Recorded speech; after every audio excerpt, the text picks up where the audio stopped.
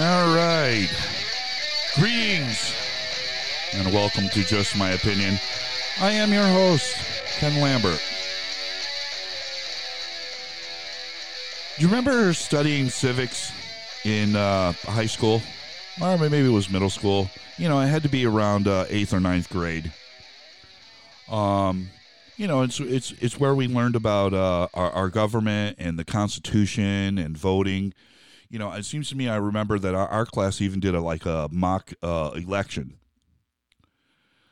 You know, it was funny because I was sitting there watching the Senate hearings for the confirmation of Amy Barrett. And, you know, and I was thinking, some of these senators could use a civics lesson. So here I go. Civics, Latin for of citizens. All right, the definition is the study of rights and duties of citizenship. You know, civic responsibility. You know, a citizen's duty to vote, serve in the military, or even run for office. You know, and our U.S. government is a democratic republic, which means we elect people to represent us and run the country. You know,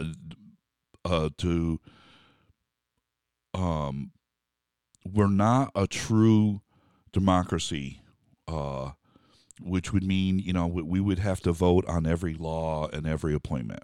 You know, we're a democratic republic. And the document that gives us these is our guide is the U.S. Constitution.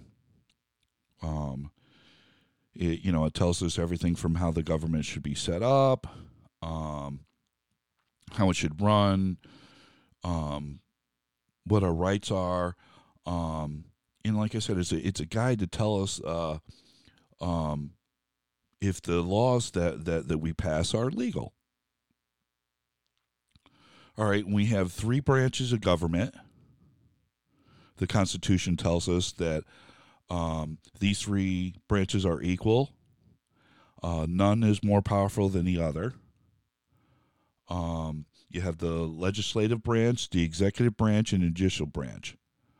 Found in Articles of the Constitution 1, 2, and 3. All right, so let's start off with the first branch, the legislative. Article 1 tells us that there's 2 lawmaking bodies, which we call the Congress. We have the Senate and the House of Representatives. The members of these 2 bodies, they come from the states. And along with passing laws, they have other duties, like declaring war. They allocate money for the government. All right, so one of the legislative bodies is the Senate. Okay, the members of the Senate are called senators. Their term is a 6-year term.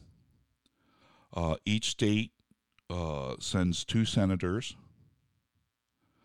The Senate is led by the vice president, who only votes when there needs to be a tie break.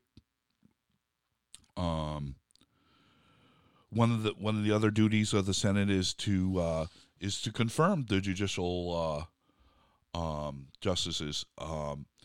Whether it's the Supreme Court or federal courts. Another one of their jobs would be to they would hold a trial and vote on the removal of an impeached president. Okay, and now we have the House, the members of the House of Representatives. They have a 2-year term. The members of the House come from each state, based on the population of the state. Okay, it's one representative for every 30,000 people. But each state must have at least one representative. Along with making laws, the House also has the power to impeach the president. The House is run by the Speaker of the House, who is elected by the members of the House. And the Speaker is third in line of succession to the president. Okay, what's that mean? That means that if for some reason the president and the vice president can't fulfill their elected duties for whatever reason, the Speaker of the House would become president. The second branch is the executive branch. And Article 2 of the Constitution tells us about the second branch, which is the president and the vice president. They're elected at the same time to a 4-year term and limited to 2 terms. The way they are elected by is each state sends electoral representatives equaling the number of senators and representatives for each state. Okay, so for example, if every state has 2 senators, and if say your state has 5 representatives, then you would have 7 electoral representatives. Okay. Now these electoral representatives,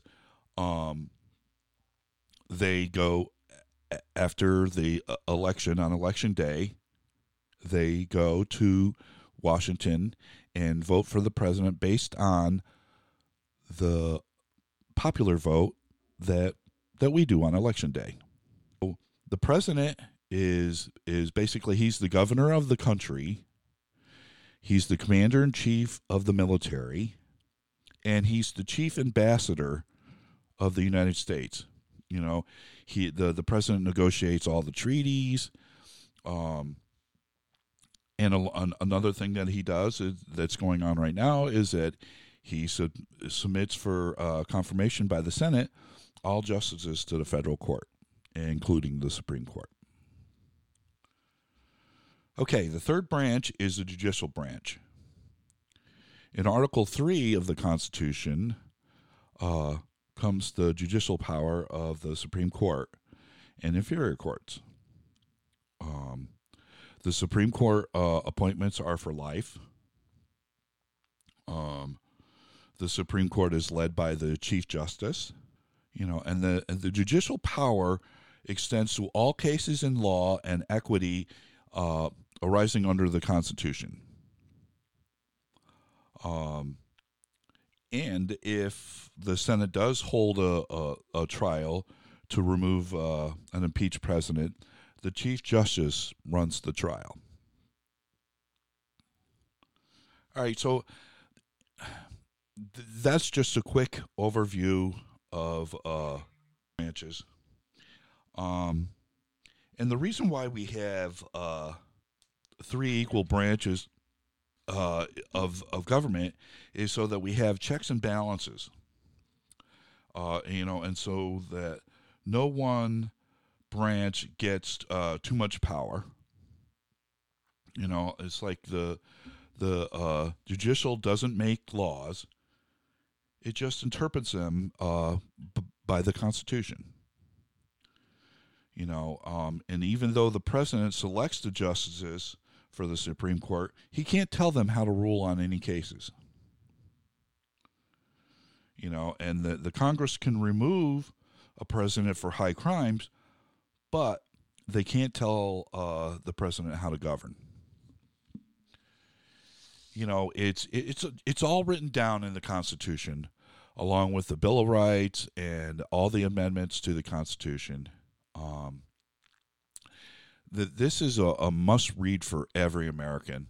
And in my opinion, along with the Federalist Papers, which gives you insight as to what the framers were thinking when they wrote the Constitution. It's every American's responsibility to know their rights. And it's their civic duty to stand up to anyone who is trying to take away those rights.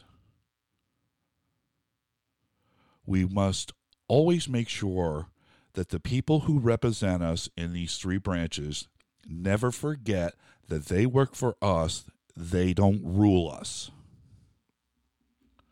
But that's just my opinion. What do I know? Until next time, I'm Ken Lambert.